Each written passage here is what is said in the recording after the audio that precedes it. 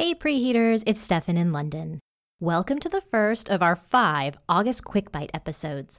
In the time-honored tradition of summer vacation, Andrea and I are taking a few weeks off and preparing the show for the busy fall baking season.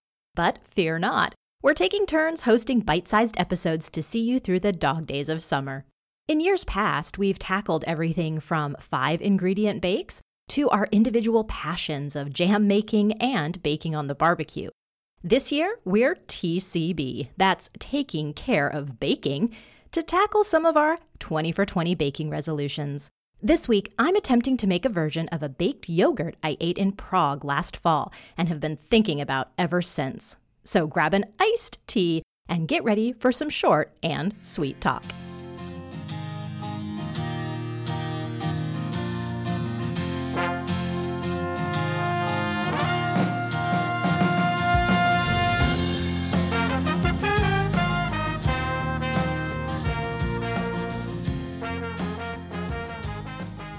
Loyal listeners will remember that last fall, in episode 155, I filed a Globetrotting Gourmet report after a visit to Prague. One of the many amazing things I ate there wasn't necessarily a regional specialty, but it captured my attention nonetheless. It was a baked yogurt. The name sounds a little bland, I'll admit, but I fell in love with this creamy, thick, tangy sweet concoction. And I'm not ashamed to report that I ate a pot every morning at breakfast. I knew I'd have to try and recreate it at home. Fortunately, I found a recipe right off the bat. It comes from greatbritishchefs.com, and I loved that it was very simple and straightforward, and most importantly, sounded exactly like what I'd eaten. I'd grilled the waiter at the hotel for information on the baked yogurt, so I knew it was a blend of double cream, Greek yogurt, vanilla bean, and sweetened condensed milk, and that it's slowly cooked in a hot water bath or bain-marie. This particular recipe had 230 grams of condensed milk, 230 grams of double cream, 290 grams of Greek yogurt, and 1 vanilla pod de-seeded. I first preheated my oven to 150 degrees Celsius and prepared a water bath that was 65 degrees Celsius. What I ended up doing was combining equal parts boiling and tap water to get to approximately that heat for my water bath. Then it was simply a matter of mixing together the condensed milk, cream, yogurt, and vanilla. I have to admit I ignored the next step in the recipe to pass this mixture through a fine sieve. I happen to really like the freckled appearance that vanilla bean gives to a custard, so I was fine to leave them in. The recipe also asks for 10 oven-proof pots or ramekins. I don't have 10 oven-proof pots or ramekins, so I measured out my mixture, which was 700 grams total. I divided it by the 4 ramekins I do have and knew that I had to fill each with 175 grams of my unbaked yogurt mixture. Because of this, I was expecting to bake my yogurts just a little bit longer because, of course, they had more mixture in the pots to begin with. The original recipe wants to bake for 15 minutes until set. I ended up baking for 20 minutes. After 20 minutes, I thought the yogurts had set nicely but still had a faint jiggle in the middle, which is what I was looking for.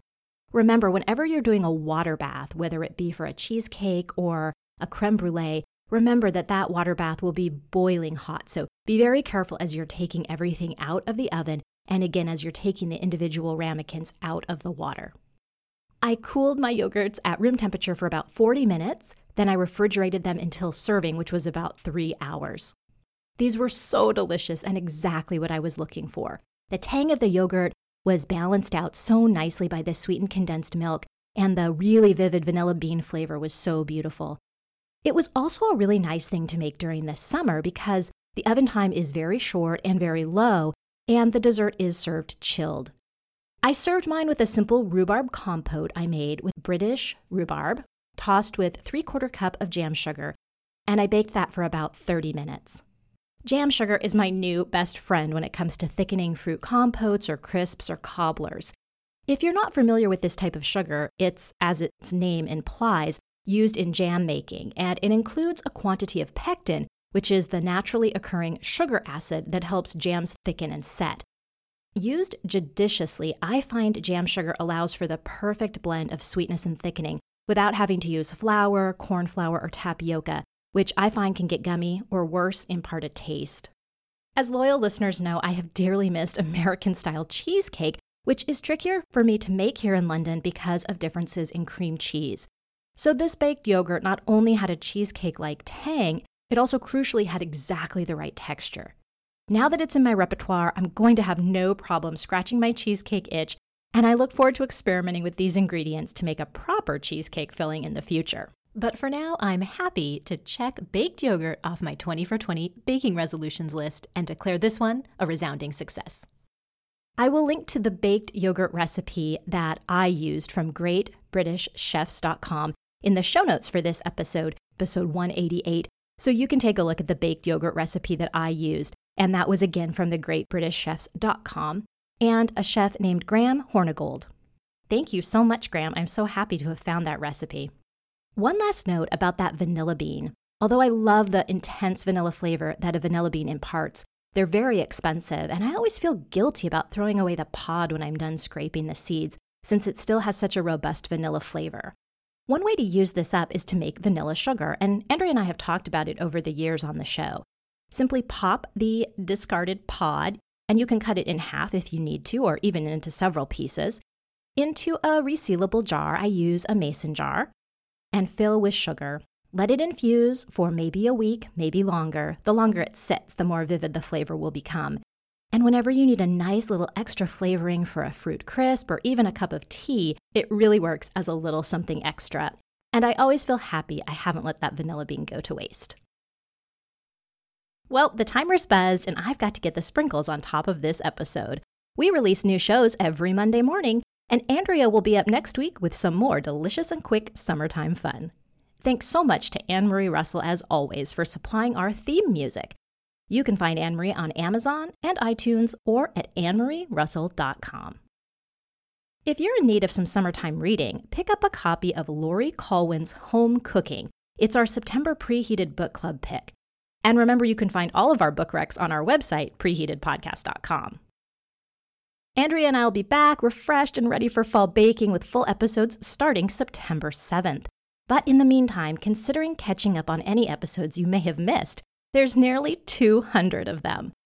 We're available wherever you get your podcasts. And if you've got a little extra time this summer, please rank, review, and recommend us on your favorite platforms. If you'd like to receive an email and a link to the full show notes every week when our episode is released, connect with us on our website, preheatedpodcast.com.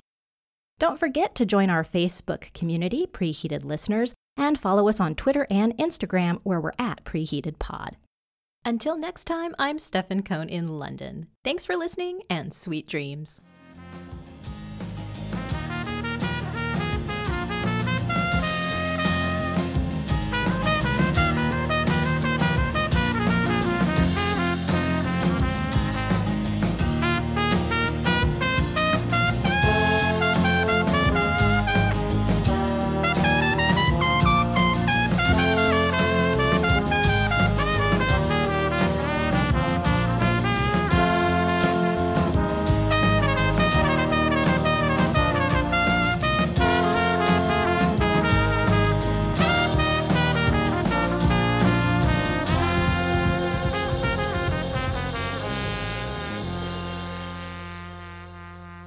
Preheated is written, hosted, and edited by Andrea Ballard and Stefan Cohn in association with 24th Floor Productions.